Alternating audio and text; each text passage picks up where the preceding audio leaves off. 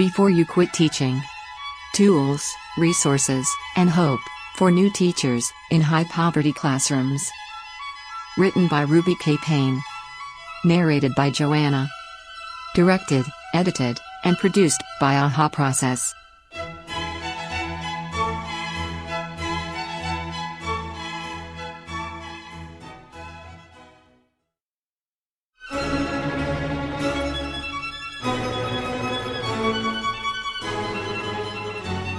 Section 1. Hope.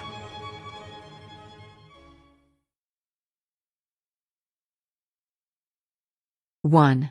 Introduction. If I can do it, you can do it. TLDR, the first 2 years are difficult for everyone. Even colleagues can be a challenge. With mentorship, there is room for growth and advancement in the education profession. The first 2 years of teaching are simply survival. My own experience was no different than many others. I had always wanted to teach. I never played with dolls the way you were supposed to, by making a little family and playing house. Instead, I would line them up in neat rows and teach them lessons in English and history. My student teaching experience, in a middle school, was brutal. It was so stressful that I would throw up many mornings before I went to the school. My supervising teacher was callous and uncaring toward me, toward the students, and, as I later learned, toward her own children.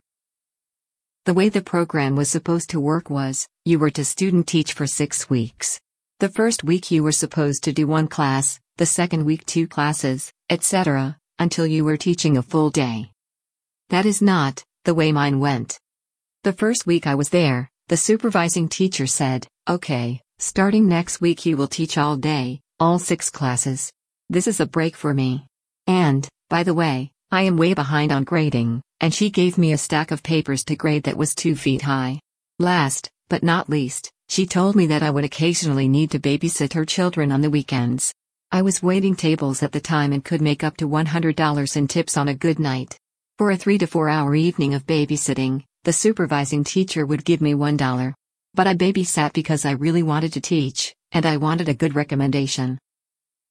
After I graduated, my first teaching job was in a high school in a rural area of northern Indiana. When you are a beginning teacher at the high school, you get freshmen. I taught 5 classes of freshman English. For whatever reason, a disproportionate number of my students were boys. I was also doing the drama productions, 1 each semester. For a couple months each semester, I was up at the school for 3 extra hours a night practicing and rehearsing the play. The English department was a disaster. There were 6 people, all of us very different personalities. Kate was really a French teacher who wanted to teach French but had settled for English. Nevertheless, she was a very good teacher.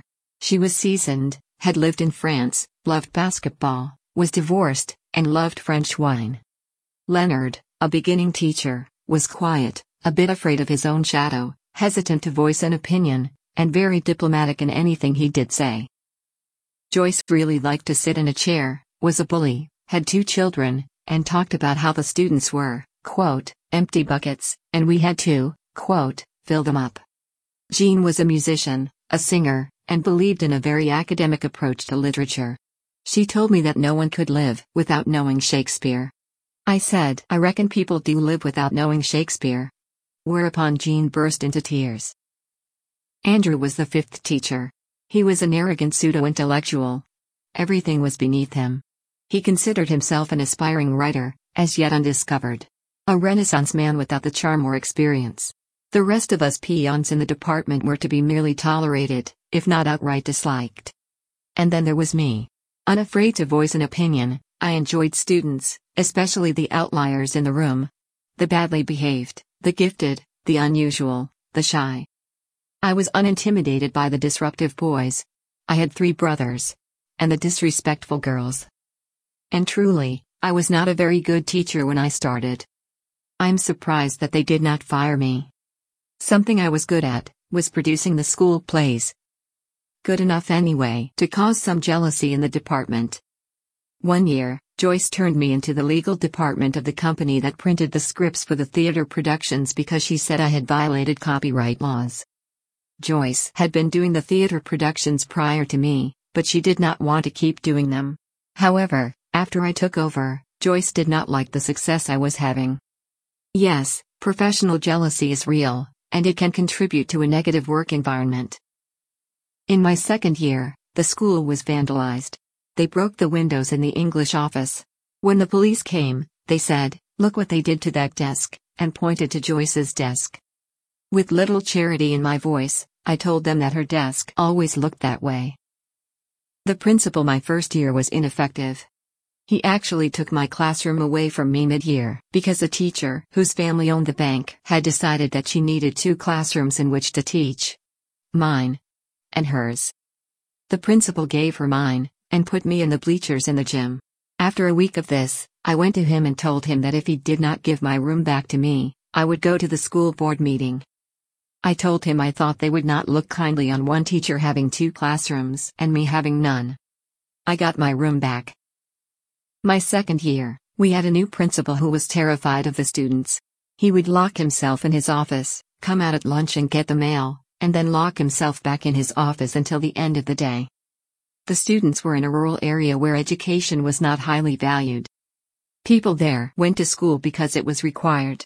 Among the many students I had, there were a couple students who came to class drunk, one who was working for the pharmacy and helping herself to the pills, one who crawled under the desks to look up girls' skirts, and one who had a nearly perfect memory.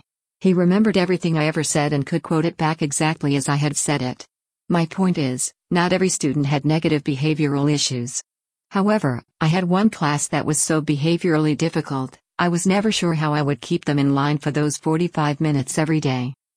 Some classes are such a mix of very difficult personalities that it can feel like there are no strategies that will work. But I was lucky. I had an unexpected mentor. The assistant principal at the time taught me to teach. He asked all of us who taught a particular course to give the same assignment and bring the student papers to a meeting. Then he asked us to pick a low, middle, and high-scoring paper and lay them on the table. Kate's lowest-scoring student paper was a better performance than my highest-scoring student paper. As I said, I was not a very good teacher. I learned that student performance is the most important indicator of how well you teach. The first thing out of my mouth was, "Kate, you have better students than I do." She said to me, "I have Roger. You want him?" Well, I knew Roger, and I did not want him. And then I thought about her students and realized that she actually did not have better students than I did. I did not say another word in that meeting, but afterward, I went to her and said, "Tell me how you got that performance." And she did. I learned that student performance is the most important indicator of how well you teach. It is not the teacher evaluation instrument, but what you can actually get students to do. I knew that was true in theater and performing arts generally, but I had never applied it at that level in teaching. And then I did. The assistant principal's grading calibration exercise was a turning point for me, and his guidance continued to be valuable through my time as a classroom teacher, and later in my career. Research shows that if you do not have a professional mentor in your 20s, it is a developmental handicap for your career. So find a mentor. During my 3rd and 4th years of teaching, I went back to school and got a master's degree in English. I drove an hour and a half to Western Michigan University twice a week for 2 years. Why? At that time in Indiana, if you did not have a master's degree after 5 years of teaching, you could not get your teaching certificate renewed. I continued teaching at the school in Indiana for 6 years. At the end of that time, between theater productions and graduate school, I was burned out. The administrative politics, the constant demands, and the students I could not help, all took a toll on me, so I took a year off from teaching. I explored other options, and I realized that teaching was where I belonged. When I came back, my teaching opportunities expanded. I became a department chair, then I went to the central office to work on curriculum and instruction, and then to 2 regional service centers, one in Texas and one in Illinois. Then I went on to be an elementary principal. From there I became director of professional development, and then I wrote a book that took me to a national consulting level. Many individuals think that the career path in education is limited. It is not. There are multiple opportunities to lead and teach. 2. Purpose of the book. TLDR. The purpose of the book is to tell you things I wish I'd known when I started teaching. Know why you should listen to me? I care about you as much as I care about students. Why is teaching so hard?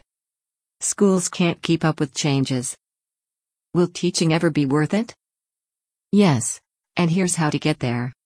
The purpose of this book is to help you have an easier transition from college into teaching than I did. I wish someone had explained to me some of the things I will explain to you, and had given me some tools and resources. If you're a beginning teacher, the school probably gave you the students with the least amount of financial resources and some of the most difficult emotional issues. If you are like most beginning teachers, after the first 6 weeks of school, you are seriously thinking about quitting. Before you quit, I want to share with you some hope, resources, and a future story. First and foremost, this book is about you. I want you to be happy and fulfilled as a teacher. But in order to be fulfilled, you need to answer some questions for yourself. After we go over those questions, if you do decide to stay in teaching, then I have outlined resources that will help make it fulfilling and meaningful for you. Why would you pay attention to my advice? For the last 23 years I have spent my time speaking to more than 1 million educators about students experiencing poverty. I have listened to their stories. In the last year I helped a school district get off of improvement required status in 1 year. Before that, I taught at the high school for 9 years, and I have been an elementary principal. I spent 6 years in 2 different regional service centers helping school districts and campuses raise their test scores.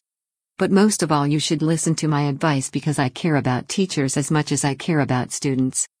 You have chosen one of the hardest jobs to do. But it does get better.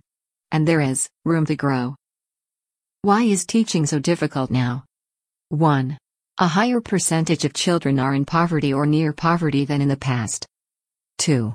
There is a greater level of instability for children in poverty because of mobility, changing relationships, cost of housing, etc. 3. A higher number of children have behavioral and emotional issues, anxiety, anger, avoidance, etc. 4. State curriculum and assessment has become more rigorous and difficult. 5. Teachers receive less support from parents now than they did in the past. 6. Many schools have inadequate facilities and equipment. 7. Political changes and instability in the administration. 8. Administrative systems have become more complex in ways that do not necessarily benefit students. How do you develop hope, resources, and a future story for yourself and your students? Why do school districts give the most challenging students to beginning teachers?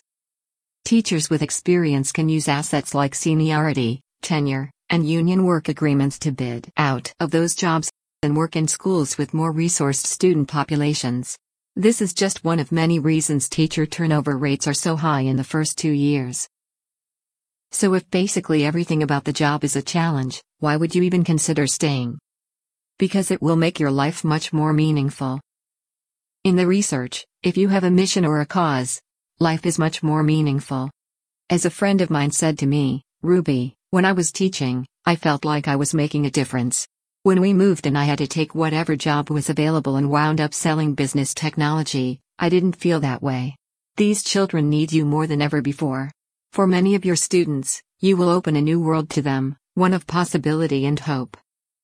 When she said that to me, she gave me possibility and hope for this book. 3.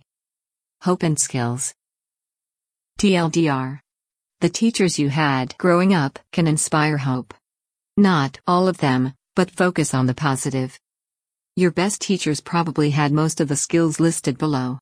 Build those skills in yourself. Identify 3 teachers who made a difference for you. How did they impact your life? Why do you want to be a teacher? What hope do you want to bring to your students? My inspiration for being a teacher was Mrs. Morgan, my 2nd grade teacher. I loved her. I decided I would be like her. I loved how she looked and smiled, and she was a fabulous teacher. Very fair. Most teachers do not get into teaching for the money. They want to make a difference. In the research, these are the characteristics of teachers who were effective. i.e., these teachers made the most significant impact on the lives of their students. Here's what students said over a 15-year period of data collection. The teacher came to class prepared. The teacher maintained positive attitudes about teaching and about students. The teacher held high expectations for all students. The teacher showed creativity in teaching the class. The teacher treated and graded students fairly. The teacher displayed a personal, approachable touch with students. The teacher cultivated a sense of belonging in the classroom. The teacher dealt with student problems compassionately. The teacher had a sense of humor and did not take everything seriously. The teacher respected students and did not deliberately embarrass them. The teacher was forgiving and did not hold grudges. The teacher admitted mistakes. Your ability to bring these skills to your students has to do with how much you know about yourself. 4. Your hope for your own life. TLDR. Adults have stages of development, and people in their 20s develop a worldview, enter the world of work, have romantic relationships, and form their concept of what adults, should do. Accept teaching as one piece of the larger picture of your life. Not the whole thing. Don't get caught up in the day-to-day. If you are going to keep your work-life balance, it becomes especially important that you know a little about the developmental stages adults go through. Just like teenagers have developmental stages, so do adults, and these are well documented. When you are in your 20s, you have these developmental tasks. Identity. Who you are. Intimacy.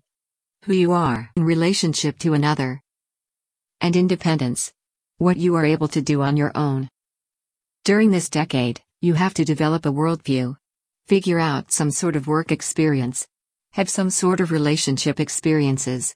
And figure out what an adult, should do. The research is that if you marry in your 20s, you often marry someone who is a replacement for one of your parents. The only thing that you are sure of in your 20s is that you do not want to be like your parents. As I mentioned earlier, if you do not have a mentor in your professional life in your 20s, this can be a developmental handicap for the rest of your work life. Between the approximate ages of 28 and 32, adults reevaluate every decision they made in their 20s. A Johns Hopkins University study indicated that adult personality is not formed until you are around 29. In that time window of 28 to 32. Approximately. Some do it earlier, some later. Relationships, work, career, etc. are all re-examined. For the last 50 years, first divorces for men occur at 30, and first divorces occur for women at 28. It is also in this time frame that the biological clock starts ticking for women in terms of having a child. In the US, a woman with a BS or BA degree typically has her first child at 30 years of age. One of the big things I recommend you think about in your 20s is the big picture of your life. A book I would recommend to you is The Defining Decade: Why Your 20s Matter. The psychologist who wrote this book, Meg J., is very clear that if you do not do the above developmental tasks in the decade of your 20s, develop a worldview, get work experience, have relationships, and decide what an adult, should do, then you have lost 10 years of your lifetime and will experience real difficulty catching up. One of the big things I recommend you think about in your 20s is the big picture of your life. This is something I did not consider when I was a beginning teacher in my 20s. It is very important to have work-life balance. In the research, family and friends are the top priorities in the lives of young people. Part of your satisfaction with teaching will be how you see teaching fitting into the larger frame of your life, as opposed to focusing on the day-to-day reality. If you miss the forest for the trees, there may not be much to hold you in the job. When I came back to teaching after a year off, I could see teaching as a part of the larger frame of my life. This put it in a much better perspective for me than it had ever been in before. The day-to-day aggravations of teaching became less able to spill over and affect the larger frame of my life. 5. The bigger picture of your life. TLDR. Because the bigger picture of your life includes teaching, there is more room for other interests as well. Meditate on the bigger picture to find calm in stressful moments. It is very important to have big picture ideas for your life. Because you are a teacher and have 2 months off in the summer, you have more options than some other professionals do. When you start out, you may need to work during the summers to keep paying student loans on a beginning teacher's salary. But if you are not working to augment your salary, what can you pursue? Children? Travel? Money? Hobbies? Experiences? Career advancement? Graduate degrees? Relationships? Will all of this materialize? Not necessarily. But the extra time in the summer is a place to start focusing when you look at the big picture. People often say, "Someday I want to." But then someday never comes. As a teacher, you'll have time to get a head start on someday. Before you laugh about this, please remember that when your brain goes to a place of fear, worry, and discouragement, your blood flows to your brainstem and amygdala, away from your cortex, which is where your thoughts are. If you have a big picture, you can go away from the fear and back to the thoughts and visualizations of your life in the bigger frame. It is a deeply calming exercise to step back and look at the big picture.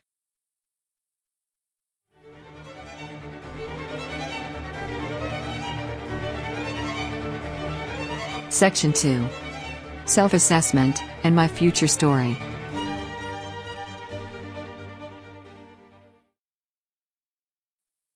Six. Basic adult development tasks. TLDR. With few exceptions, all adults experience distinct stages of development, and they are faced with tasks at each stage. 20s. Be an adult. 30s. Do I like adulting? How do I find balance? 40s. Coming to terms with one's own mortality brings more energy and purpose. 50s. No more BS. What will I do with the time I have left? 60s and beyond. What is my legacy? How can I give back? Basic adult development tasks. Regardless of race, country of origin, birth order, etc., these are developmental tasks that every adult faces. Identity, who am I? Intimacy, who am I in relationship to another? Independence/autonomy, what can I do on my own? Purpose/meaning, why am I alive? Work/role, what value do I bring? Limitations of time, what do I do with the time I have? Aging/death, how do I deal with the aging and death of others? How do I deal with my own aging and end-of-life issues? All of these adult development tasks create emotional responses. Every individual has a choice to ignore or delay the development, but the issue will keep returning to be addressed. Age frame: 18 to 22. Tasks, issues, and key questions. Pulling up roots. Key question: what am I going to do with my life? 4 tasks. Find a peer group role, a sex role, an occupation, and a worldview/set of beliefs. Establish autonomy and identity. De-idealize the parent or parent substitute in order to start trusting your own judgment. Big focus on what you do not want to do or be. In 2017, 30% of individuals under the age of 30 lived at home with their parents. These developmental tasks occur even if the individual is living at home. They may be delayed, but the issues of identity, intimacy, occupation, and a worldview/set of beliefs tend to develop. Age frame: 22 to 28. Tasks, issues, and key questions. Trying 20s. Key question: what should I do to be an adult? Tasks: shape a dream. Prepare for life's work. Find a mentor. Develop intimacy with another. Have a deep fear that choices are irrevocable. Strong belief that I will never be like my parents, that partners will grow together at equal speeds. A time of competing forces. Stability and structure, versus exploration and experimentation. Reasons for marriage in the 20s include the need for safety, the need to fill some vacancy in yourself, the need to get away from home, the need for prestige or practicality. The presence or absence of a mentor at this time has enormous impact on development. The lack of mentors is a great developmental handicap. There is a tendency to marry someone who has many characteristics of, or plays a similar role to, one of our parents. Age frame: 28 to 32. Tasks, issues, and key questions. Passage to the 30s. Key question: do I agree with the adult that I am becoming? Tasks: revisit the decisions involving identity, intimacy, independence, marriage. Lots of first divorces occur at this time. Children: To have or not to have.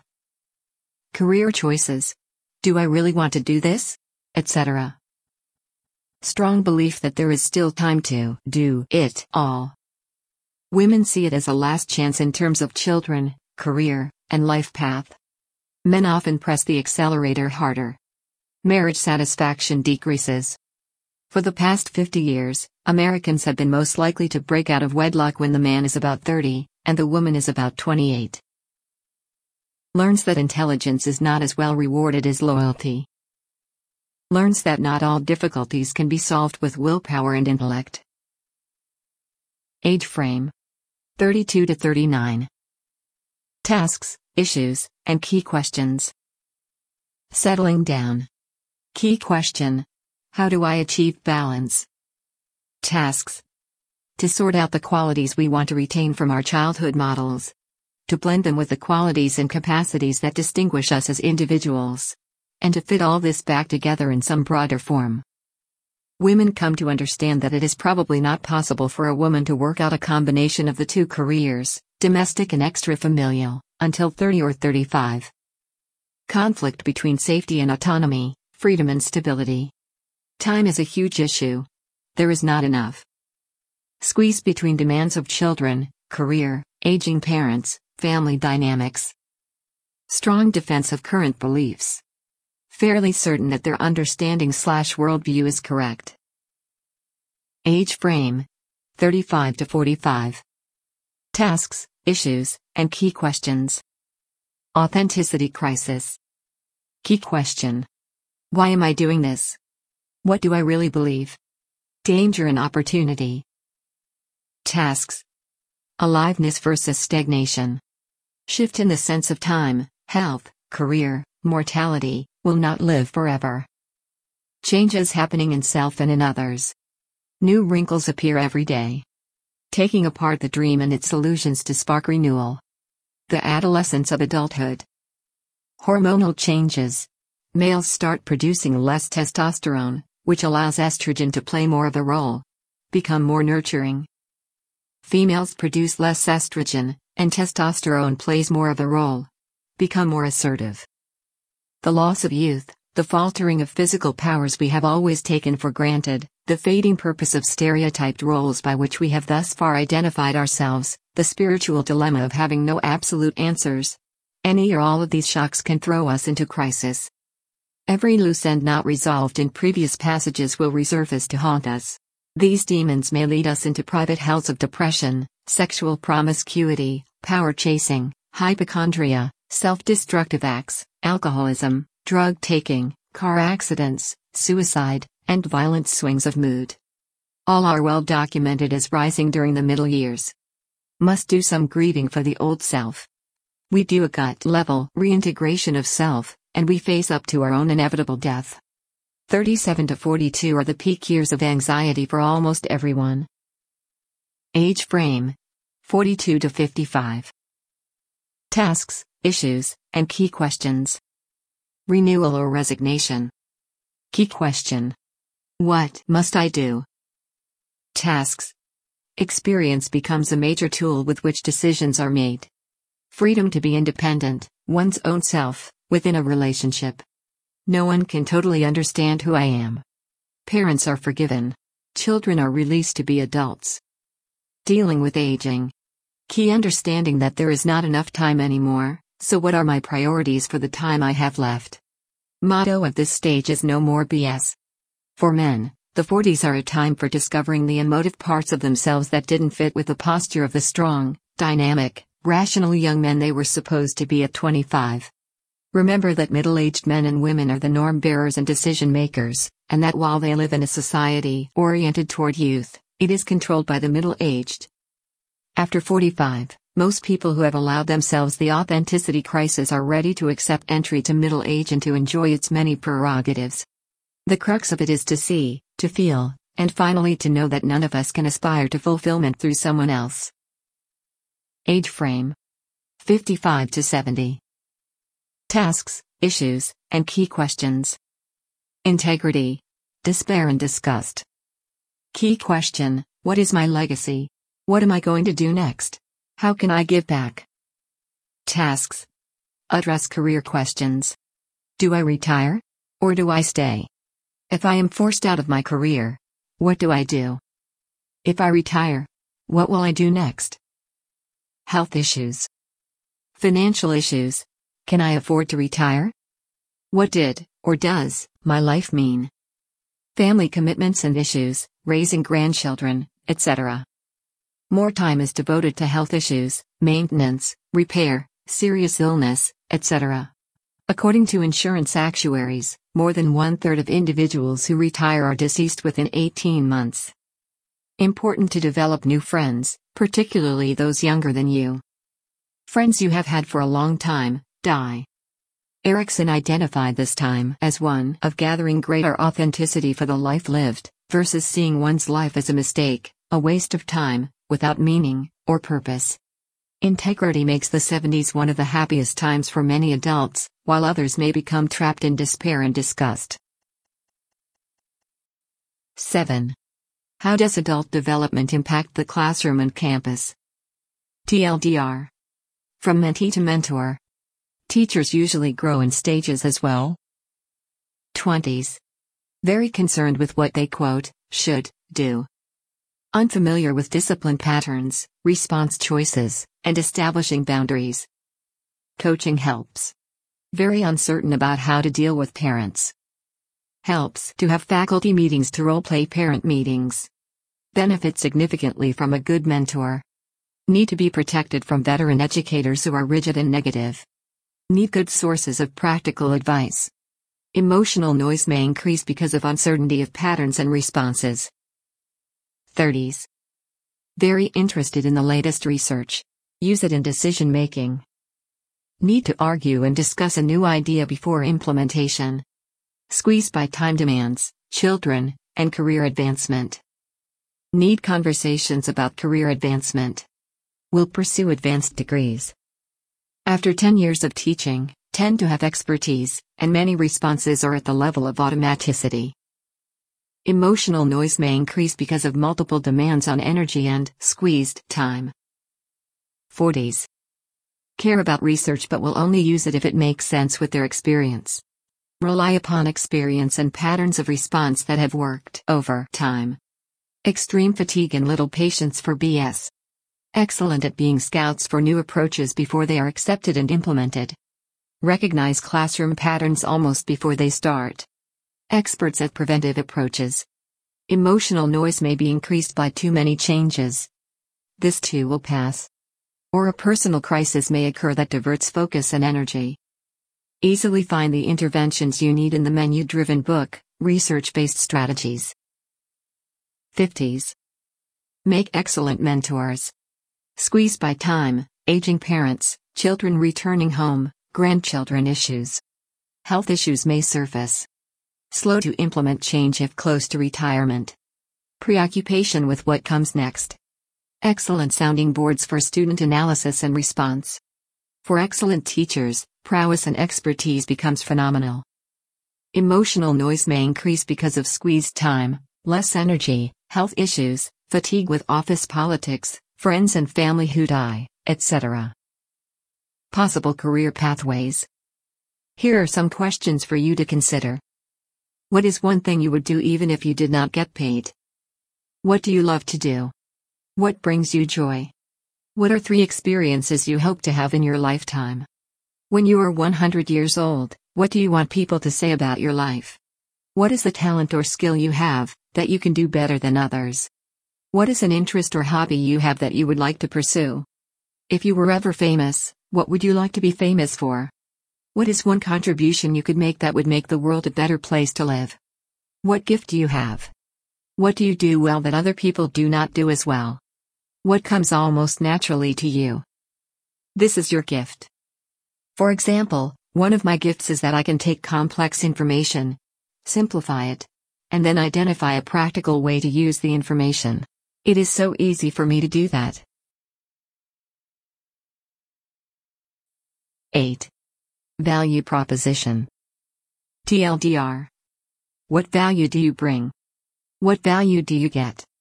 How do you get purpose, development, coaching, ongoing feedback, and a fulfilling life from your career. Manage your time closely. Another part of the larger frame is your value proposition. A value proposition answers these questions. What do I bring that has value? How do I spend my time to get what I value? What does my employer bring to me that has value to me? 1. What do my friends find of value in me? Why do they like to be with me? What value do I bring to them? Fun? Interesting conversation? Help? A listening ear? Entertainment? Thoughtfulness? Caring?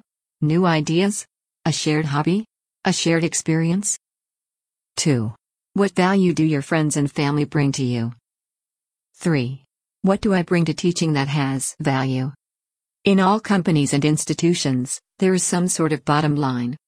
In a company, it is profits. You cannot stay in business if you do not have profits. In the school business, it is student achievement and growth. What value do you bring to your students and your campus? Why would they want to keep you? 4. What value does your school, administration, and employer bring to you? A paycheck? Meaningful work? Good colleagues? Flexibility? This is the value proposition. Why is it important? If you want to get what you hope for out of life, you have to know the value you bring to work and family and friends, and you have to know the value they bring to you. A Gallup piece about the changing world of work lays out what the employer brings to the younger worker that has value, versus what employers offered in the past. If the future values are important to you, how do you get that in your employment? What you value determines how you spend your time to a great extent. The second part of a value proposition is time. If the future values are valuable to me, or to my friends and family, or to my employer, how do I get all of that with the time that I have? Everyone has only 24 hours a day. Here is how to look at how you spend your time. For a week, record what you do with your time every hour. How much time do you spend on social media, at work, driving, sleeping, etc.? It will give you a sense of where your time is going. One of the things I did not know in my 20s was how very important time is. It is the one thing that you cannot recapture, and it is the one thing that you cannot make more of. Once you have an idea of where your time is going, you can decide if that is where you want it to go. If you keep track of your time for a week, you will recognize how much time you actually waste. For productive people, time is their most valuable commodity. For a week, use a timesheet to break down how you are spending your time every day, every hour. 9. Future story. TLDR. You need a story of your future, and if teaching isn't in it, you need to find a different career. A visual storyboard is a good way to make a future story. To get what you hope for requires a plan. That plan is called a future story. If teaching does not fall into your future story, then you should get out. You will be miserable, and your employer will be miserable. If you are not sure, then continue to teach for a year or two, and when you reevaluate, you will know. Every 4 or 5 years, I have my employees do a future story, and I ask to see it. If the work they do for me is not in that future story, then I encourage them to look for work elsewhere. I want them to be happy and fulfilled. Work takes at least 8 hours a day, and if you aren't spending those 8 hours a day doing something fulfilling, there are other professions you can try. Why do you want a future story? If you don't have one, someone else will determine what your life story is. I have a future story. I redo mine every year. I change what is important to me as I get older. I have done it for years. This is the fastest way I know to determine your future story. Make a box with 9 squares. Label the squares. Put a picture in each box. These pictures represent what you would like to have/do/be by the time you are 35. When you are finished with this, print it off. Put it where you can see it every day. Relax. Don't stress yourself about it. You will be amazed how much of it actually happens for you. Another way to get a future story is to use the Mind Movies app to make a movie of it. 10. Self-assessment. TLDR, to take control of your life and your journey as a teacher, you need to take continual stock of yourself. Use the subsequent expert teacher rubric to establish benchmarks and work toward the goal of becoming an expert teacher. Are you progressing and learning? In addition to having a mentor and someone who can coach you, You also have to self-assess. I have a rubric here of how a beginning teacher moves toward expertise. Please remember these are general patterns, and not everyone will follow the patterns exactly. They are a bit like a map drawn on the back of an envelope. They give you an idea of the direction you want to go. The research shows that male brains tend to overestimate their abilities, and female brains tend to underestimate their abilities. Because of these tendencies, it is important to self-assess. It is your journey in your life, and self-assessment will keep you on track.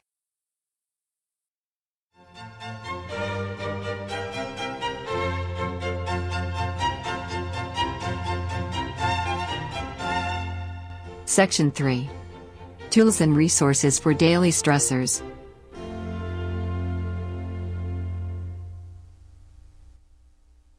(11) The daily stressors and frustrations. How to deal with them. TLDR. Stress comes from every direction. There are many myths about teaching. Adjusting your expectations can help reduce stress. Failure to reduce stress can manifest as psychological symptoms. Stressors come from the following: unrealistic expectations, losing perspective, and inadequate tools and solutions to lower the stress. The first part of dealing with frustrations is to have a realistic set of expectations. You won't leave teaching because you don't love to teach. If you do leave teaching, it will be because of the frustrations in teaching. If you hear yourself using the word should too much, as in, the student/administrator/system should, then you are in an argument with reality. The first part of dealing with frustrations is to have a realistic set of expectations. For example, if you live in any big city, and you expect to get to work in 10 minutes via the freeway, you need to rethink your expectations. It is the same in the school business. Here are some common myths and corresponding realities. Myth: all students are motivated to learn if the teacher is excellent. Reality: all students are motivated to learn, but they are not necessarily motivated to learn what you teach. Some students couldn't care less about school, do not want to be there, and cannot be motivated without individualized interventions. Some students have so much instability outside school that they come only for food, safety, and warmth, not necessarily to learn. Sometimes a student simply has no interest in what you are teaching, and nothing you try will work. It is okay if you don't reach every single student. This is a hard job, and you will experience failures. The important thing is to learn from them and move on. Myth: parents want to partner with the teacher for the best educational opportunity for their child. Reality: many parents are overwhelmed by life, work 2 jobs, are parenting alone, and do not want to work with you. These parents are doing the best they can, but they are probably not going to call you back. Your call is simply one more aggravation in their day. Many parents are not going to support you at all, particularly when it comes to discipline. Myth: the public school system is set up to help students learn and be successful. Reality: the school system's focus is not necessarily on student learning and student success. School districts are legal entities set up to make sure every student in a geographic area between the ages of 5 and 18 has the opportunity to go to school. Laws governing the school system are made by individuals and institutions who are far removed from the classroom. The public school system is a necessary institution for a democracy. For students from poverty, it is one of the biggest sources of hope and/or despair in their lives. Myth: my principal will support me and help me deal with difficult students and parents. Reality: the principal is not God, and has only 24 hours a day. The principal does not have an unlimited budget.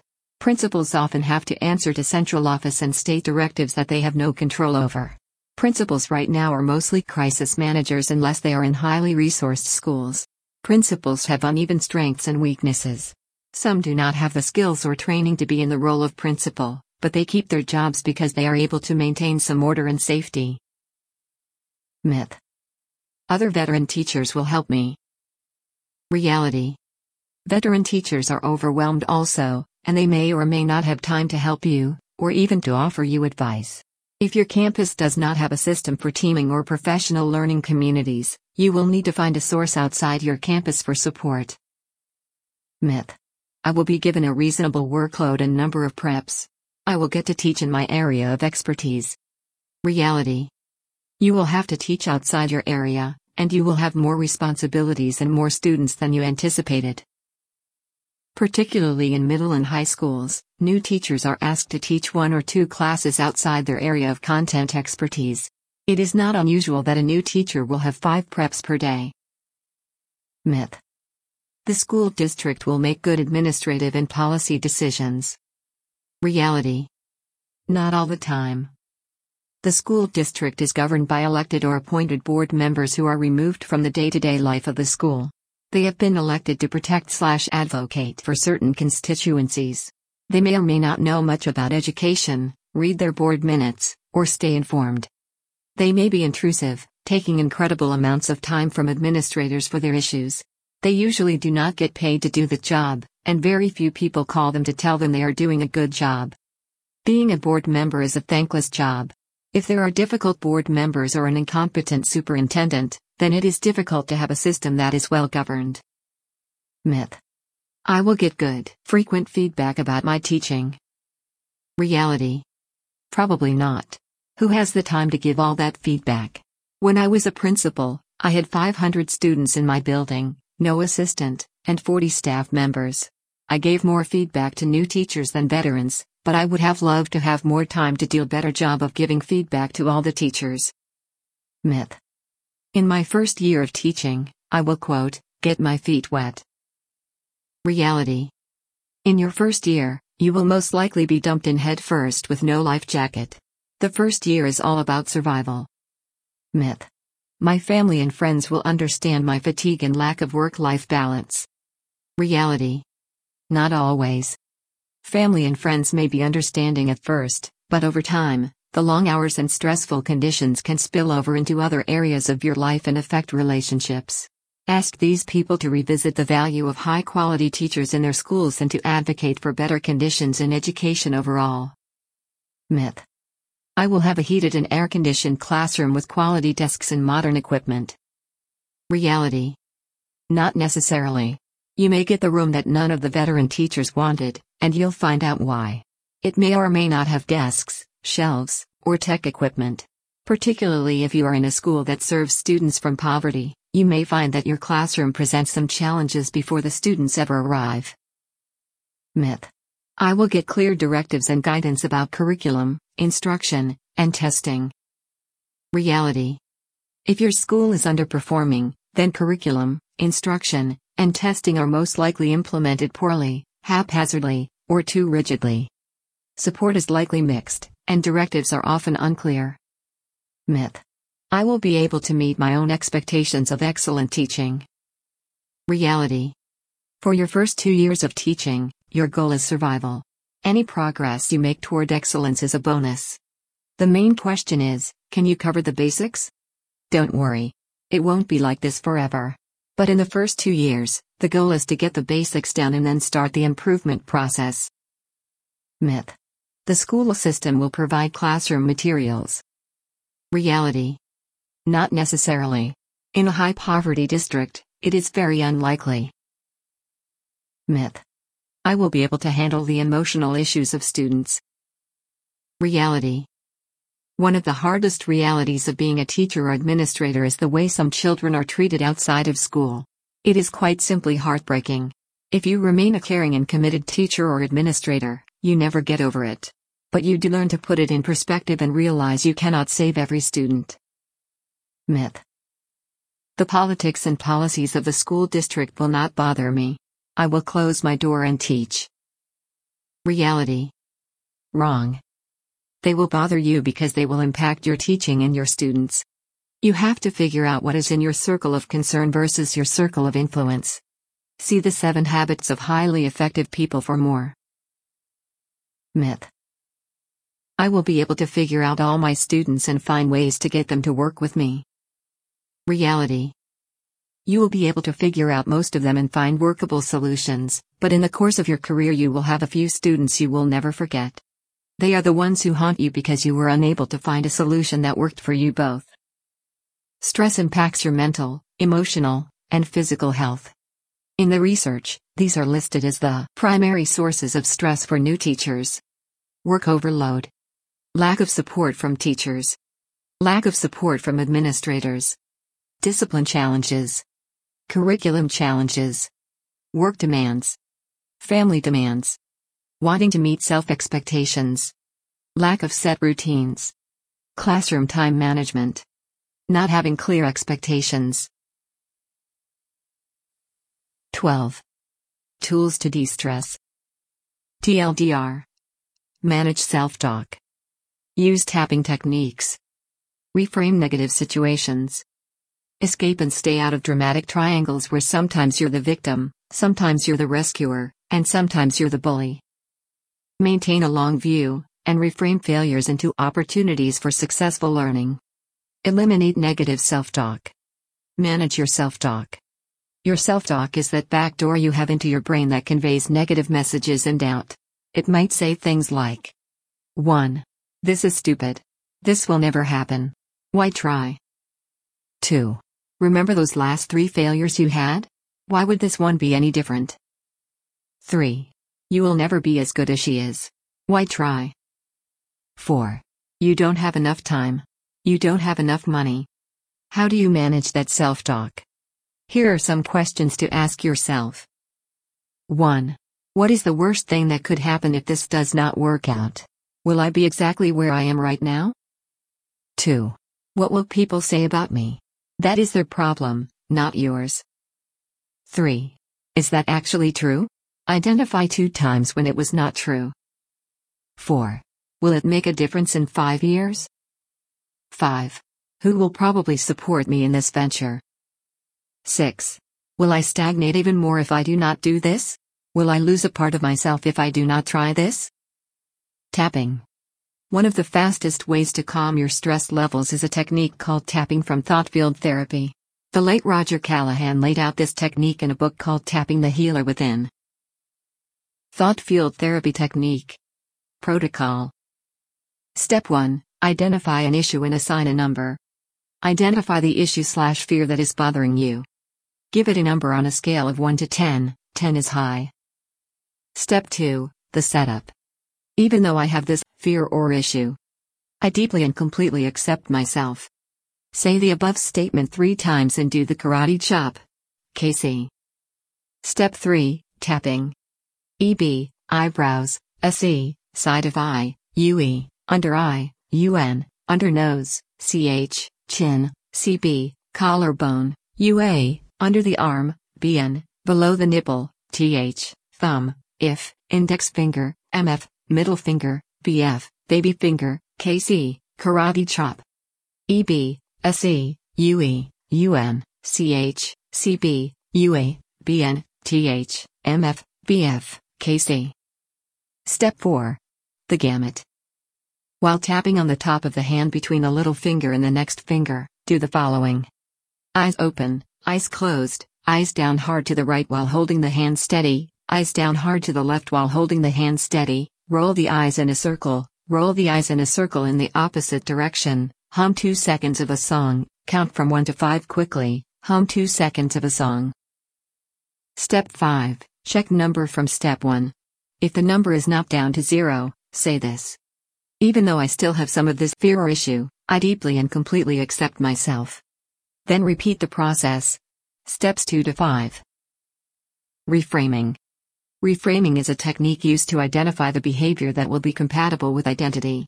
It requires the adult voice. It doesn't work if the person has a biochemical issue or addiction, and it must be framed against the individual's identity. An example is physical fighting. Many students physically fight because it is seen as a position of strength. If you reframe it this way, it takes more strength to stay out of a fight than to get into one. You have reframed it. When parents tell me that they have told their child to fight, I thank them for giving the child necessary survival skills for their environment. Then I ask them this question. Do you fight at work? What you are trying to get the parent to see is that there is an appropriate place to physically fight, and it isn't school or work. Statements to help reframe a situation include: this behavior, not fighting, will help you win more often. This will keep you from being cheated. This will help you be tougher or stronger. This will make you smarter. This will help keep the people you love safe. This will give you power, control, and respect. This will keep you safer. A coach south of Houston told me this story. The coaches had a rule that anyone who was late to class owed them a minute of push-ups for every minute late. A 10th grade boy was late. The coach said, "Give me a minute of push-ups." The boy said no way. The boy got sent to the office and received 45 minutes of detention. The next day the coach said to the boy, "I didn't understand why you gave up a minute for 45 minutes. The boy was confused. So the coach said, "Yesterday, you could have done a minute of push-ups, but you chose 45 minutes of detention. I didn't understand." The day after that the boy came to the coach and said, "I'll do push-ups next time." The coach had reframed the situation not as power and control but as use of time. See failure as a learning opportunity. Are you in a triangle? Development of appropriate boundaries. Emotional resources additionally are linked to appropriate boundaries. Boundaries signify the ability to say no to being used.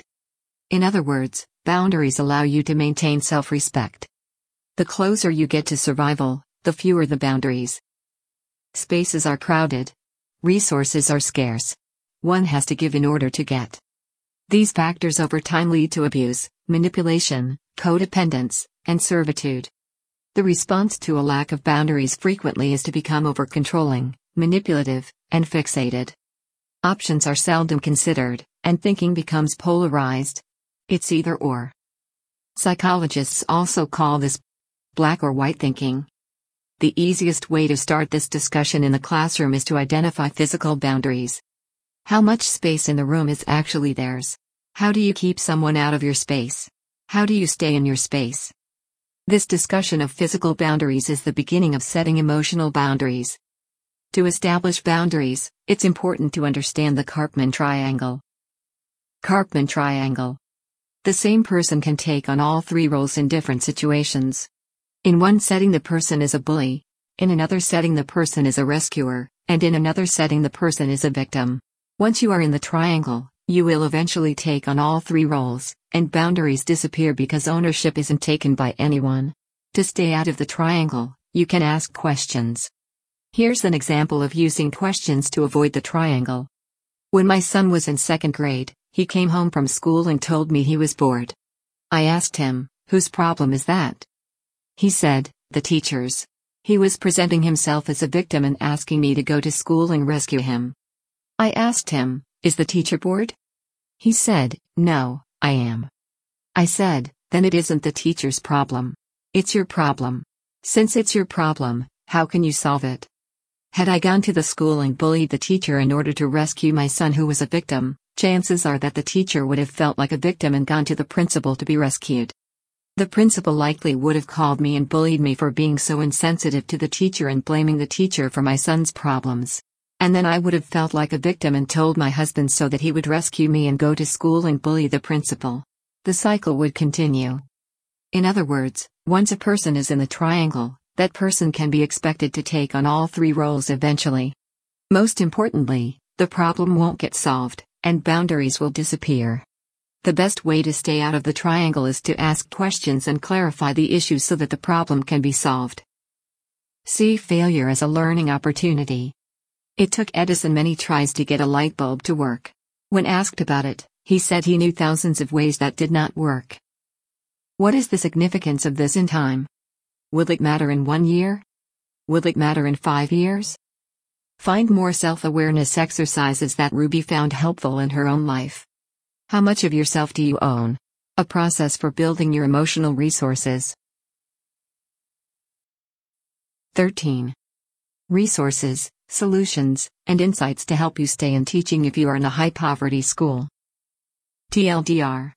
You are different from your students, but making an effort to understand them will build relationships that foster learning. If you teach in a high-poverty school, the salary and stability your job provides puts you in a different economic class than most of your students.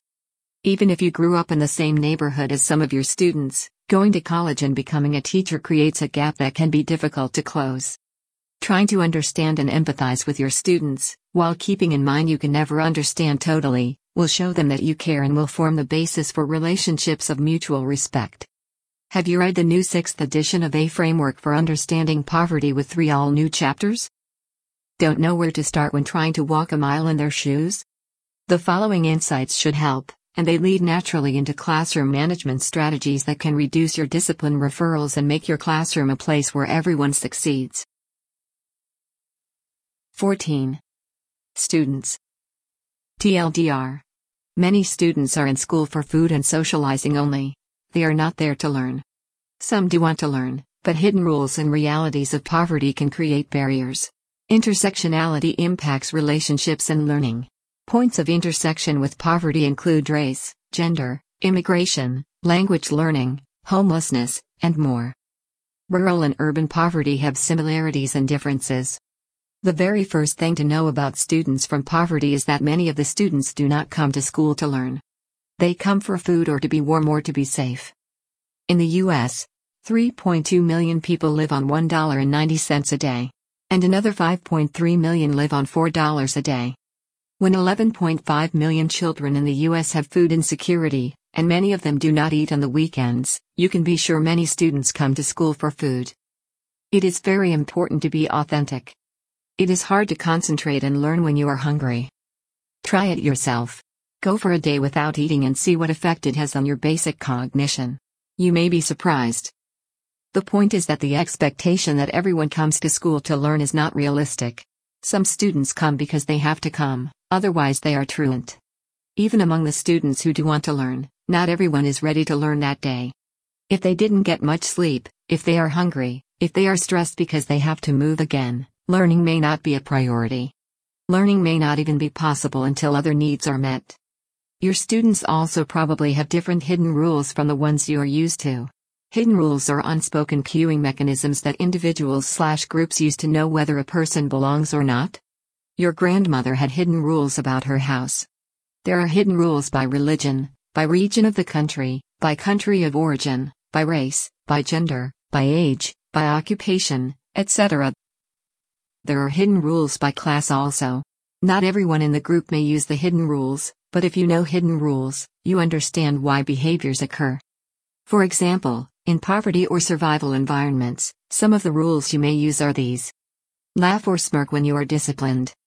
Spend money on entertainment because it takes away the pain.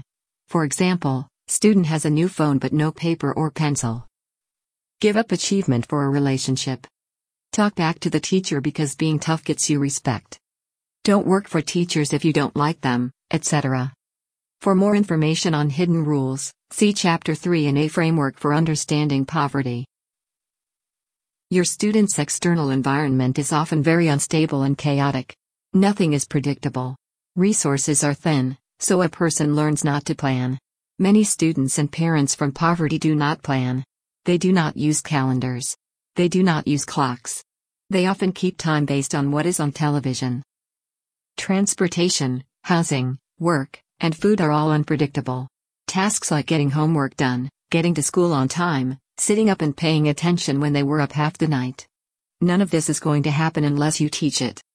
When the external environment is unstable and chaotic, it becomes harder to control your emotional responses. You learn to react. It helps you survive. Most of the discipline referrals, non-readers, dropouts, and special education students are male. One of the reasons is that 76% of teachers in K-12 are female, but 50% of the student population is male. Male and female brains have differences chemically, structurally, and in how they process information and emotions. Male brains typically take more time to process an emotional incident. Female brains tend to process emotions more quickly. For more information about this, please see Chapter 5 in Emotional Poverty. They come for food or to be warm or to be safe. The greater the number of students from poverty, the greater the number of students identified as special education, or in need of an IEP, or a 504 plan. The Individuals with Disabilities Education Act is a federal law that requires that adaptations be made for these students' learning. The current process is called RTI, Response to Intervention. Rather than wait for students to fail before an intervention is made, the intervention must be made at the first indication that there is a learning or behavioral issue. For a new teacher, trying to identify interventions that work can be frustrating. In my book Research-Based Strategies, there is a checklist of strategies that can be used when a student needs intervention. In a high-poverty school, you will have immigrant students and English language learners. There tend to be more of these students in high-poverty schools because those schools are located in low-income neighborhoods where marginalized people can afford to live. There are both cultural and language issues for these students. Another factor is whether they are first-generation immigrants, second-generation, or third-generation. First-generation immigrants tend to rely heavily on the culture of their native country. Parents keep the native language. Their children often feel torn between the culture of their parents and the demands of U.S. cultural norms. Maria Montano Harmon found that if immigrants are still in a high-poverty neighborhood by the third generation, the adults have less formal register in any language than their ancestors who emigrated in the first place. She found that the issue for many immigrants is that they know only casual register in English and in their native language. For an in-depth discussion, please see A Framework for Understanding Poverty. There seem to be 4 factors that impact the ability of immigrants to negotiate school and work in the USA. These 4 factors are: how will they speak English? The amount of trauma they suffered in the immigration process. Whether or not there is a support system of individuals from the native country. The level of education attained in the native country. The more educated the individual, the more fluent they are in English, the less trauma they suffered in the immigration process, and the greater the support system of individuals from their native country, the easier the process of immigration is. The easiest way to assess the educational level of the parents is to ask how many years they went to school. As a general rule, the more years they went to school, the better educated they will be. In a high-poverty school, you will have more culturally and linguistically marginalized students, because while 62% of all people in poverty in America are white, people of color have much larger percentages of individuals in poverty, i.e., marginalized groups are disproportionately represented among all people in poverty. Depending on the area of the country you're in, the marginalized groups you have on your campus will be different. If you're a white teacher teaching in a school where the majority of the students are from marginalized groups, there will often be an immediate distrust of you. The history of racial discrimination in particular feeds and exacerbates this distrust, but there are ways to overcome that, to some extent, and build relationships of trust and mutual respect. If you're a teacher in a high-poverty district, especially one with a large population of culturally and linguistically marginalized students, it is very important to be authentic. Accept the fact that you will not understand all of your students' experiences. Don't pretend to understand. If they distrust you because of your race, don't argue with them. Your students will respect you when they know that you care. Students experiencing homelessness are growing in number. Some unhoused students couch surf, i.e., they move from one friend's or relative's house to the next. Some families live in their cars. Some are on the street or in shelters. To help students experiencing homelessness, please remember the following. A. It will be difficult for them to stay organized. If you are moving constantly, you have no place to put your personal items, and organization is almost impossible. Provide students who need one, a place in your classroom where they can keep their papers, notebooks, etc. B. Depending on how crowded or unstable the housing was the night before, there may be lost sleep and difficulty concentrating/focusing the next day in school. C. Refrain from asking personal questions. Many times, homeless students do not know what the reality will be that day or later that evening. D. Find out if they need food. Students who are hungry have trouble being at their best in the classroom. E. Remember how difficult it is to keep an even emotional keel when there is nothing predictable in your life, not even food or sleep. When a person is focused on survival, there are some universal experiences: difficulty planning, the need to react, hypervigilance about people, some are safe and some are not, the need to be able to physically defend oneself, etc. However, there are some differences between rural and urban poverty that are worth talking about. Rural poverty tends to be more isolated, transportation is more problematic, there is more incest, and last names are known in the rural community. It is almost a caste system instead of a class system in rural communities. Often, because of guilt by association, any member of a family with a bad reputation is written off automatically. Rural communities also tend to have more suicides. Urban poverty, on the other hand, has more homicides, more sexual abuse by individuals who are not related by blood, and more access to transportation and the internet. There is more gang-related activity in urban poverty.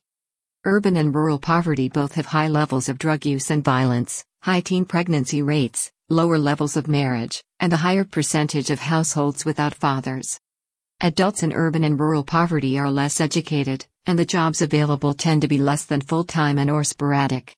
There are more preventable deaths in households in poverty than in educated households. Men in poverty die on the average 10 years younger than their peers in educated households. 15. Discipline in classroom management. TLDR.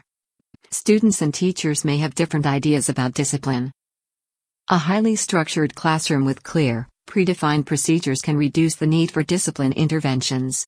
Introducing a competitive element to classroom management can motivate students to behave. Discipline in classroom management can be especially challenging issues for teachers who grew up in middle class and now teach in high poverty schools. Not only do the students have different hidden rules than these teachers, the typical middle class approaches to discipline are often ineffective. In middle class households, the purpose of discipline is to change behavior. In households in generational poverty, the understanding is that you cannot change who you are. Discipline is about punishment and forgiveness, not about change. This means the idea that discipline is supposed to change behavior is a new idea for many students. Classroom management/procedures checklist. In high poverty schools, you have to have a very structured classroom management process because the students often live in chaotic environments. My book Working with Students has detailed classroom management procedures broken down by grade level. K2, 3 to 5, 6 to 8 and 9 to 12. You also need to know that classes have personalities. You have to work with the personality of the class, as well as with individual behaviors. Working with students contains a discussion of classroom personalities. Finally, many discipline problems are rooted in deep emotional issues that traditional discipline strategies do not address. See my book Emotional Poverty for strategies to create a classroom that reduces anger, anxiety, and violence. Benefit by seeing classroom procedures from experienced teachers at all levels. See my book Working with Students, Discipline Strategies for the Classroom. Learn how to identify and address insecure, emotionally unbonded students. Procedures checklist. The following list is adapted from Guidelines for the First Days of School from the Research Development Center for Teacher Education, Research on Classrooms, University of Texas, Austin. What is your procedure for each part of the day? Starting class. Taking attendance. Marking absences. Tardy students. Giving makeup work for absentees. Enrolling new students. Unenrolling students. Students who have to leave school early. Warm-up activity. That students begin as soon as they walk into classroom. Procedures checklist. The following list is adapted from Guidelines for the First Days of School from the Research Development Center for Teacher Education, Research on Classrooms, University of Texas, Austin. Instructional time. My procedure. Student movement within classroom. Use of phones and headphones. Student movement in and out of classroom. Going to restroom. Getting students' attention. Students talking during class. What students do when their work is completed. Working together as groups. Handing in papers/homework. Appropriate headings for papers. Bringing/distributing/using textbooks. Leaving room for special class. Students who don't have paper and/or pencils. Signals for getting student attention. Touching other students in classroom. Eating food in classroom. Laboratory procedures, materials and supplies, safety routines, cleaning up. Students who get sick during class. Using pencil sharpener. Listing assignments/homework/due dates. Systematically monitoring student learning during instruction. Download your own fill-in-the-blank procedure document. Procedures checklist. The following list is adapted from Guidelines for the First Days of School from the Research Development Center for Teacher Education, Research on Classrooms, University of Texas, Austin. Ending class.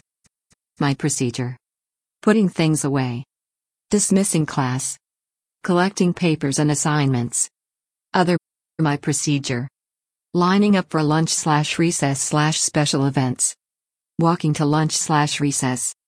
Putting away coats and backpacks. Cleaning out locker. Preparing for fire drills and/or bomb threats. Going to gym for assemblies/pep rallies. Respecting teachers' desk and storage areas. Appropriately handling/using computer/equipment. Procedures checklist. Student accountability. My procedure. Late work. Missing work. Extra credit. Redoing work and/or retaking tests. Incomplete work. Neatness. Papers with no names. Using pens, pencils, colored markers. Using computer-generated products. Internet access on computers. Setting and assigning due dates. Writing on back of paper. Makeup work and amount of time for makeup work. Use of mobile devices, headphones during class. Letting students know assignments missed during absence. Percentage of grade for major tests, homework, etc. Explaining your grading policy. Letting new students know your procedures. Having contact with all students at least once during week. Exchanging papers. Using internet for posting assignments and sending them in. Download your own fill-in-the-blank procedure document. Procedures checklist. How will you? My procedure. Determine grades on report cards, components and weights of those components. Grade daily assignments. Record grades so that assignments and dates are included. Have students keep records of their own grades. Make sure your assignments and grading reflect progress against standards. Notify parents when students are not passing or are having other academic problems. Contact parents if a problem arises regarding student behavior. Keep records and documentation of student behavior. Document adherence to individualized education plan. Return graded papers in a timely manner. Monitor students who have serious health issues, peanut allergies, diabetes, epilepsy, etc. A few rules to remember for classrooms with a high number of students from poverty. 1. Discipline that takes things away from students rarely works. They have had so many things taken away from them that it doesn't matter. Furthermore, if your discipline strategy is to take away privileges, what do you do with the students who lose all their privileges in the first 10 minutes of class? 2. Positive rewards work to get a behavior started. Once the behavior is started, however, you have to reassign the rewards to other behaviors. To continue with the rewards for the same behavior after it's established actually decreases the behavior. 3. Relational, competitive behavior systems tend to work, i.e., working with one other person in a team of two fosters a relationship and friendly competition that leads to success. For example, I know a 7th grade teacher who made a poster of a football field to hang on the wall, and then he put the students into teams. Each team had a football with a logo of a college that they wanted to attend. To move the ball across the field, he had a list of how to make yards, good behaviors, how to lose yards, bad behavior, and how to make a touchdown, really good behavior. Each day the footballs would move, and each week, one team would win. Rewards were given. Then the teams were shuffled and reset. This relational, competitive activity added a lot of order to the classroom because the students really wanted to win.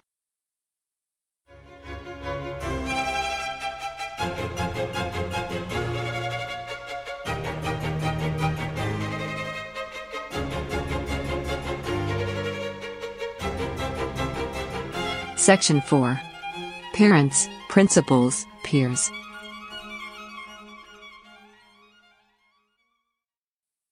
(16) Parents. Why don't they come to events like parent-teacher conferences? Don't they care? TLDR. Parents from poverty probably won't trust you right away.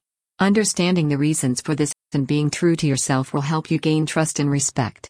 Keep communication about events and other needs simple and straightforward. The parenting style in poverty may surprise you.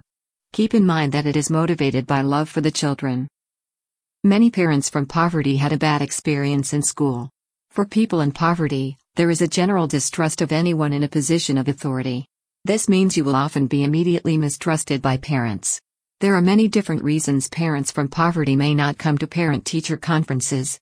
They are working 2 jobs, they do not have transportation, they do not have childcare, they are English language learners and do not understand you well enough, or maybe they speak only casual register, and the formal register words that are used in school make them uncomfortable or do not make sense, etc. Furthermore, when parents from poverty come to the school, they are often angry. Parents from poverty will come up to school when they believe there is a disrespect issue. To have better strategies for dealing with parents, please see my book, Working with Parents. This flyer communicates the bare essentials with simple language and inviting images. It is important to make it clear that food and childcare will be provided. These are real incentives when you are asking people, many of them single parents, to come up to the school right at dinner time. The following overview of 2 different parenting styles is based on information from the book, Unequal Childhoods by Annette Leroux. Concerted cultivation. Accomplishment of natural growth. Key elements. Parent actively fosters and assesses child's talents, opinions, and skills. Parent cares for child and allows child to grow. Organization of daily life. Multiple child leisure activities orchestrated by adults. Hanging out, particularly with kin, by child. Language use. Reasoning. Directives. Child contestation of adult statements. Extended negotiations between parents and child. Directives. Rare questioning or challenging of adults by child. General acceptance by child of directives. Interventions in institutions. Criticisms and interventions on behalf of the child. Training of child to take on this role. Dependence on institutions. Sense of powerlessness and frustration. Conflict between child-rearing practices at home and school. Consequences. Emerging sense of entitlement on the part of the child. Emerging sense of constraint on the part of the child. Leroux studied both black and white families at both the poverty and middle-class levels of economics. What the study found is that the differentiating factor in discipline was not race but economic level. Both black and white families in the middle class taught their children to negotiate institutions, while both black and white families from poverty taught their children to react strongly to, or avoid, institutions. How do parents tend to parent in poverty? In Targeting Parenting in Early Childhood, a public health approach to improve outcomes for children living in poverty, Morris, et al. Look at families in poverty and how parenting behaviors impact children. The study used parent self-reporting and observational assessments. Single-parent families with a father do better than single-parent families with a mother. Maternal depressive symptoms may be a part of the difference. A study from Kruger et al. Found that married couple households, regardless of socioeconomic factors, fare better than other models in shielding children from adverse factors such as lack of healthcare or lower cognitive outcomes. Kruger et al. Conclude, U.S. children increasingly live in family structures that are associated with poor child well-being. The links between childhood circumstances and socioeconomic and health outcomes in later life mean that children's disadvantages may persist throughout their lives. Leroux finds that middle-class parents practice a kind of parenting she calls concerted cultivation. Working-class and poor parents promote what she calls the accomplishment of natural growth. Both parenting styles are motivated by the parent's love for the children. 17. Will the principal support me? TLDR. The level of support the principal provides is important. There are many ways to gauge that level of support, including looking at campus planning, student selection, even how clean the bathrooms are. Support does not equal popularity. A successful principal will not be well loved by all. What are reasonable and unreasonable expectations for support from the principal? If you do not have a supportive principal, work closely with other teachers, post an introductory video of yourself for parents, and set up classroom management systems. One of the most critical aspects of your first years of teaching is the level of support you receive from your principal. How do you know that you will be working for a principal who will support you, provide good guidance, and advice? If you have an out-of-control student, what kinds of support are available to you? Does the principal attend difficult parent meetings with you to provide a buffer, or are you on your own? How do you find out? There are several ways to do that. One is to look at the building. Is it clean? Go into the student bathrooms. Are they clean? When a principal is paying attention to the well-being of students, buildings and bathrooms are clean. How are you greeted when you arrive? Are they glad to see you? Do they ignore you? That is how you will be treated when you are a teacher there. Ask these questions. How much collegial planning and work is done on the campus? What is the achievement level on the campus? How long has it been that way? If the principal has been there for more than 3 years and the achievement has not climbed, There is a leadership problem. See the subsequent rubrics on the qualities of expert principals for more. How are students selected for classrooms? Does the principal select them, or does the principal let the teachers decide who gets which students? If there is a weak principal, existing teachers will sometimes give the most difficult students to the new teachers. Does the principal attend difficult parent meetings with you to provide a buffer, or are you on your own? Does the principal have the strength to stand up to faculty bullies and difficult, unreasonable parents? Does the principal insist on ethical behavior for self and others? Does the principal keep promises? Does the principal talk about faculty members behind their backs? Does the principal have favorite staff members? How much time does the principal spend in the building? If the principal is always gone, the campus tends to suffer. What kind of central office support does the principal have? If the principal has no support in the central office, then it is difficult for the principal to support you. A couple points to remember. Not everyone will like a successful principal, but respect is key. Principals have to tell people no, and they have to insist on standards of behavior and performance. Not everyone is going to like that. Obviously, if no one has anything good to say about the principal, that is a sign that something is wrong. But it is also true that if no one has anything bad to say about a principal, that is not good either. The key thing to listen for is respect. Does the principal have respect? Are the principal's decisions respected even when the decisions are not liked? What are reasonable expectations of supports from a principal? 1. They will not allow you to continue in an unsafe condition or with a dangerous student, one who will seriously harm you. They will seek alternative placement for that student. 2. They will provide teaching and learning opportunities for you, including a supportive staff member, mentor, who will help you, answer questions, etc. 3. They will intervene when a parent is difficult, harassing, or inappropriate. 4.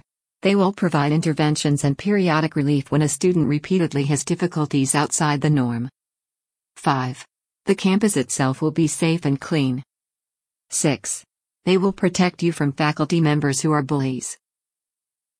What are unreasonable expectations of support from a principal? 1.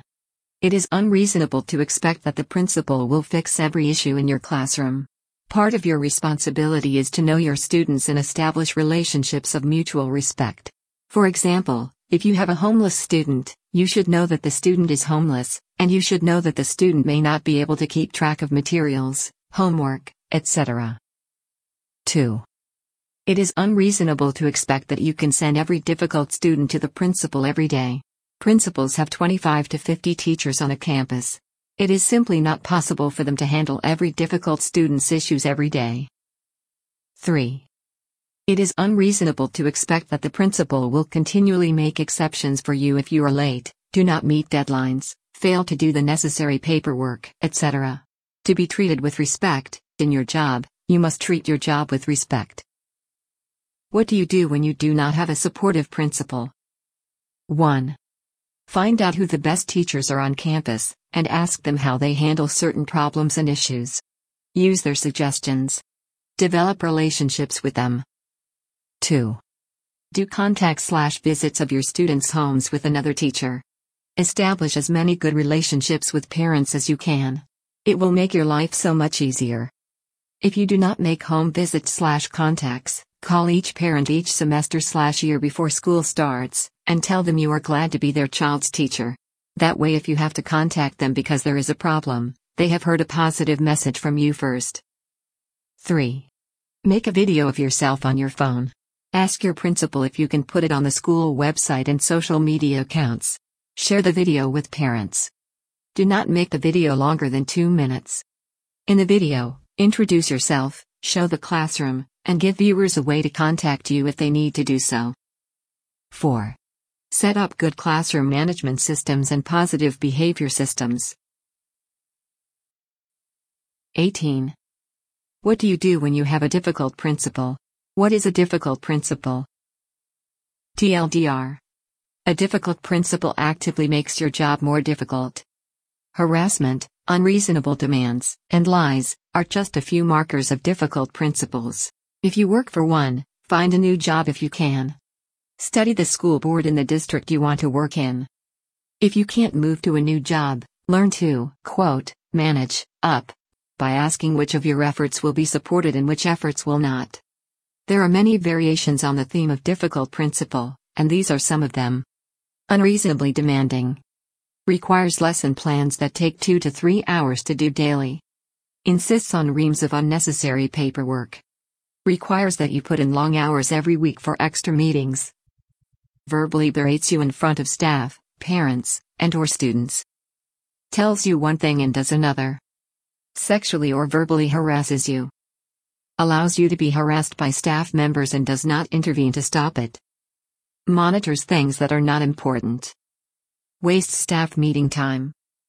Frequently interrupts over the PA system. Constantly changes the direction of initiatives. Is usually unavailable. Is not aware of what is going on in the building. What should you do if you have a difficult principal? My recommendation is to find another teaching position. But before you do that, do this homework. Look at the school district you want to work in. Read their board agendas, minutes, and briefs, which are public documents. What you are looking for is the following information. 1. How often does the board have meetings? 2. How long are the meetings? 3. How many split votes does the board have? Example. A 5-member board has a lot of 3 to 2 votes. 4. How much time does the board spend in executive session? The longer and more frequent the board meetings, the more split votes, and the more executive sessions, the greater the odds are that the school board is fighting and unstable. You do not want a job in that district because the principal has difficulty getting board and district support. When a principal cannot get support, it becomes very difficult for the principal to support the staff. If the school board is fairly stable and effective, then you want to inquire about particular principals. Ask a parent who has a student in that building about the principal. Ask a couple of teachers about their principal. Maybe you have a difficult principal but you can't leave your job. Maybe you don't want to leave, or maybe you do leave and you wind up with another difficult principal anyway. Well, what can you do to get extra support from the principal? In other words, how do you manage up? 1. Be on time. 2. Get your paperwork done on time. 3. Save your arguments for things that matter. Do not argue simply because you don't like something. 4. Don't be a gossip or a lounge lizard, and don't create a lot of faculty dissension or stir up trouble. 5. Be respectful of the principal's time. An average principal has 40+ staff. They cannot give all of their time to you. 6. Forewarn your principal of issues that may come to them. Administrators do not like surprises. If you have an angry parent, make sure the principal knows. If you have a discipline issue that you think will end up in the principal's office, give the principal as much advance warning as possible. When I was a principal, I would go to my assistant superintendent and say, I have these issues I would like to address in my building next year. I know every one of these issues may become a school board issue. I also know that you supervise 18 principals, and you cannot take the heat on every issue for all 18 of us. So which of these issues can I work on next year with your support? Which of these areas can I focus on and count on you to support me? If you follow these practices, especially the simple ones like being on time and doing your paperwork, you can make an impression on even the most difficult of principals. You can also adapt my model with my assistant superintendent to your relationship with your principal. Warn the principal of issues that may come their way, but also be aware that they can't help every teacher with every issue. Say to your principal, in the next year, I have these 4 areas I'd like to work on. I know you have 50 teachers in this building, and you can't support every single one of them in every single area. So which of these areas can I focus on and count on you to support me? Many difficult principals will see that you are trying to help them limit their workload. The hope is that a small gesture like this will get you more support, or at least more leeway, in the future. 19. Colleagues. Will they help me? Or hinder me? TLDR. Both. Colleagues can hurt you and help you. There is a pecking order among teachers. Find the power brokers. Survival is easier in high-poverty schools when teachers have each other's backs. Every campus has a diverse cast of characters. Ally yourself with teachers who are respected, And be sure to make friends with the custodian and the school secretary. Colleagues can be the greatest gifts of your teaching career and of your life. They can also be the most exasperating facets of your work and life as well. They become a family of sorts.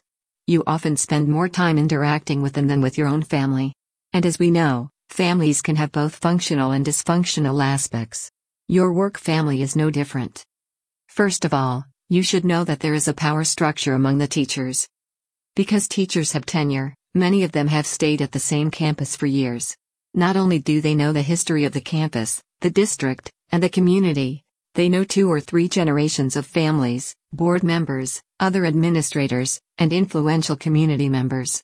And so even though they are all teachers, some have significantly more political clout than others. How do you figure out quickly who the power brokers among the teachers are? Find out the following. How long have they been teaching in the district? Who do they know on the board? Whose political campaigns have they been involved with? Who do they socialize with? Are they a member of the country club? Etc. Basically, find out who is politically involved and or has a long history with the district.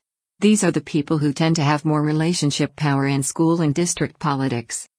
Secondly, in for-profit business, there is a financial bottom line, but in the school business, the bottom line is survival.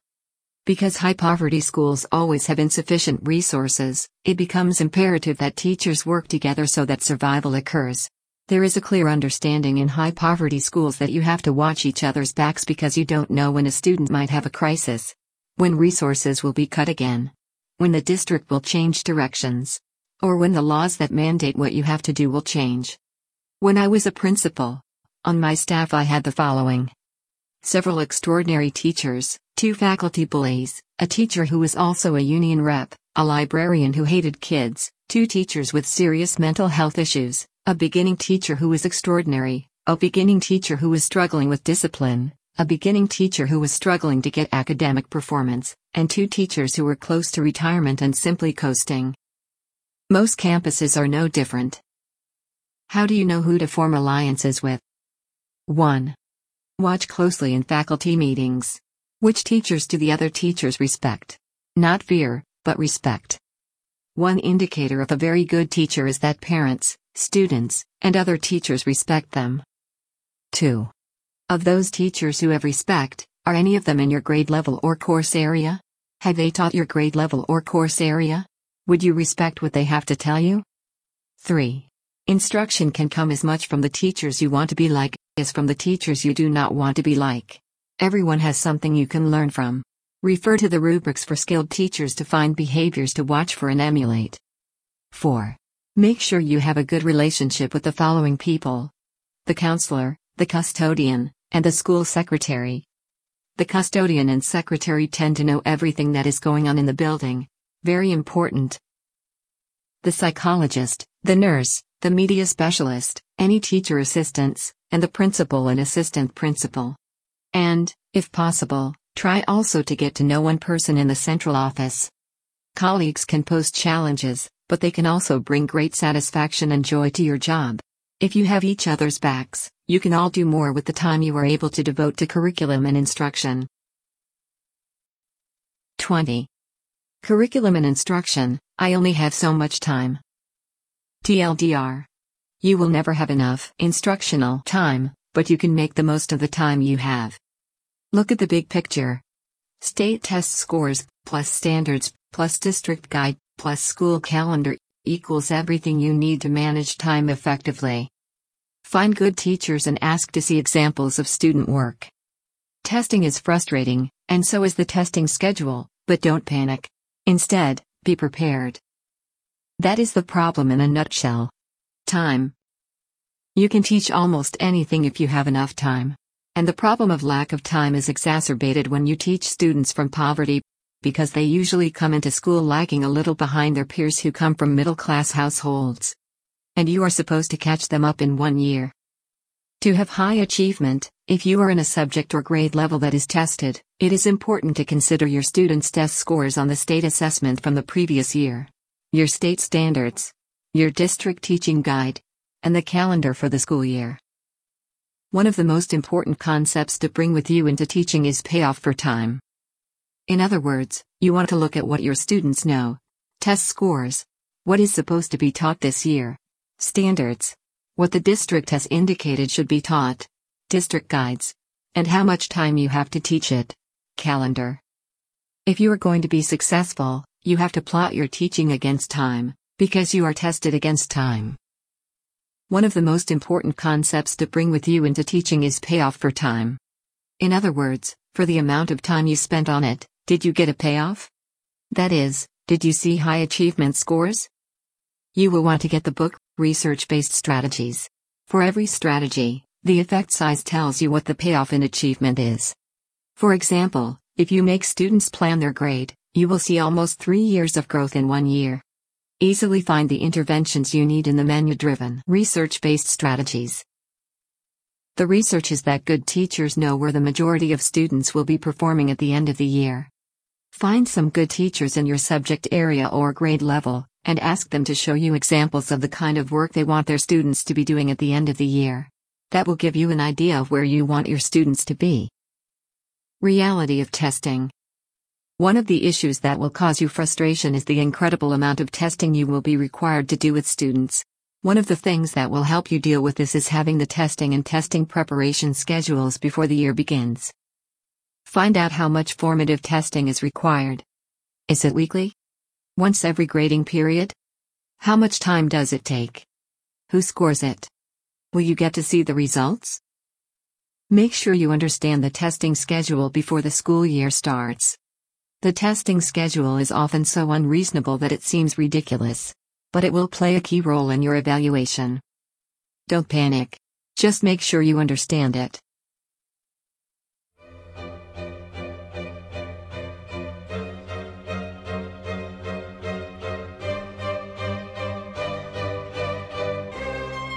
Section 5. Realities of teaching.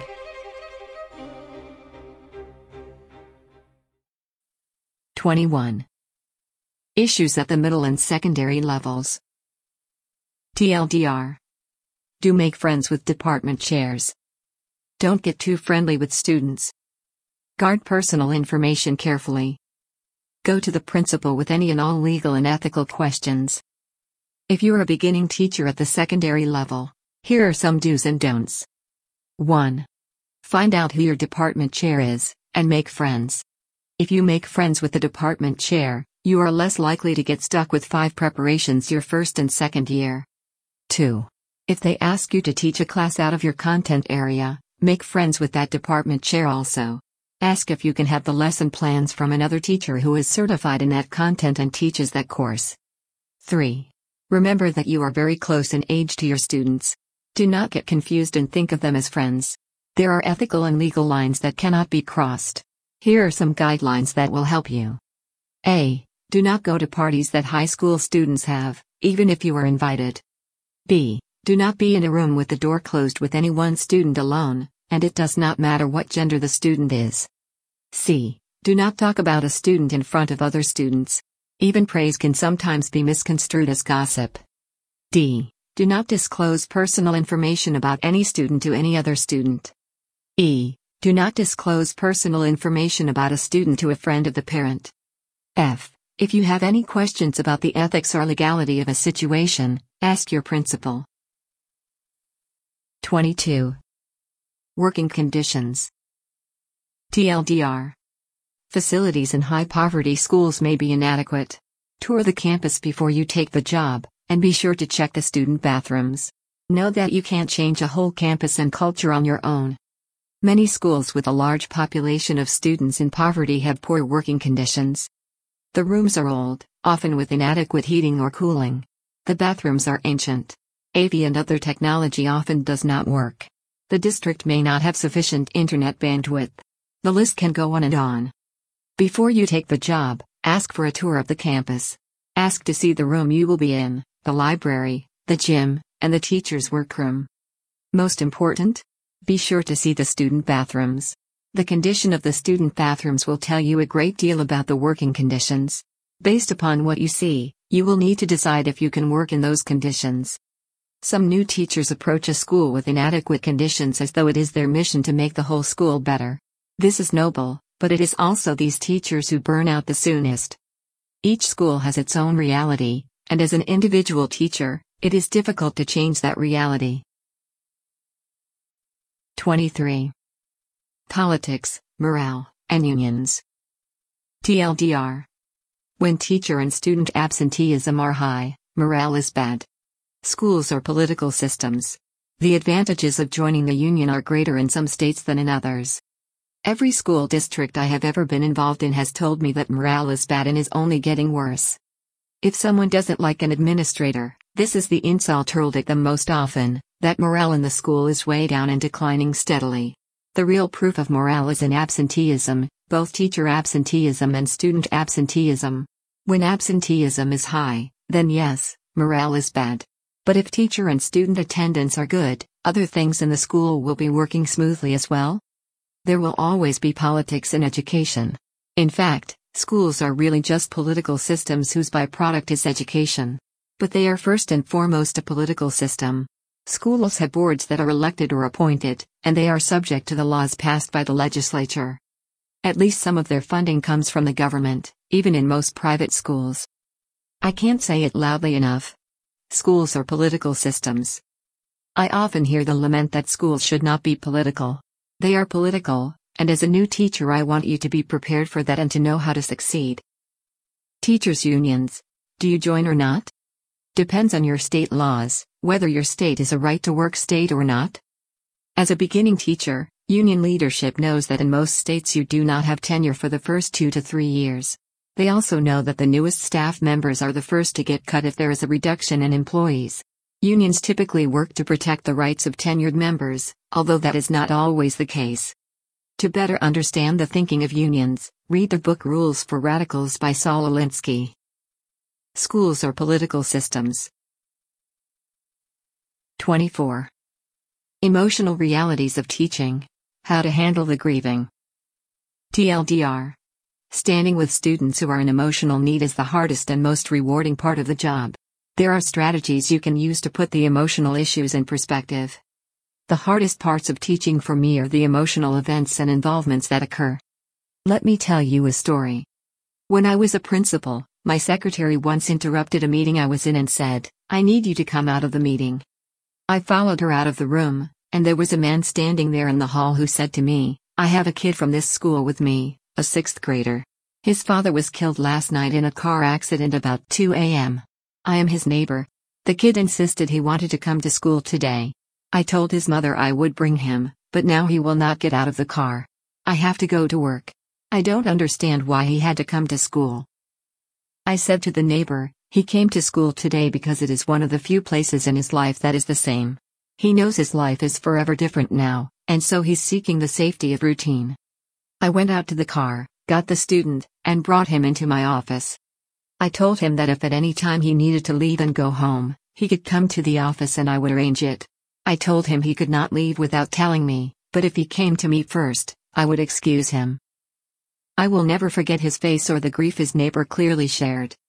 How do you put the emotional issues in perspective? 1. Recognize the legal issues. Make sure you follow the legal requirements of your state that cover the reporting of abuse. 2. Understand the impact on students. Emotional poverty has a lot of information about how emotional issues can arise from situations that make you feel less than and separate from. 3. Do not pity. Pity is a form of abuse and clearly communicates that the individual is not capable of dealing with the situation. 4. Respect the strength of the individual. Say to the student, "I respect your incredible strength in this situation. How can I support you?" 5. Know your limits. Be very clear with yourself, you are not God. You cannot fix everything. 6. Show empathy and kindness. Empathy and kindness are the fastest ways to establish your authenticity and build trust with students. 7. Make friends with the school counselor. Talk to the school counselor yourself. Refer students to the counselor if you think it will help them. 8. Remember the gifts you can give students. A future story, daily kindness, a smile, skill development, and education. 25. Conclusion. Teaching is a calling. If you come into teaching with hope, resources, and a future story, you will be able to give those same things on to the next generation. The rewards you will reap are so amazing. Your students will remember you long after you're gone, and that is deeper and more meaningful than monetary rewards will ever be.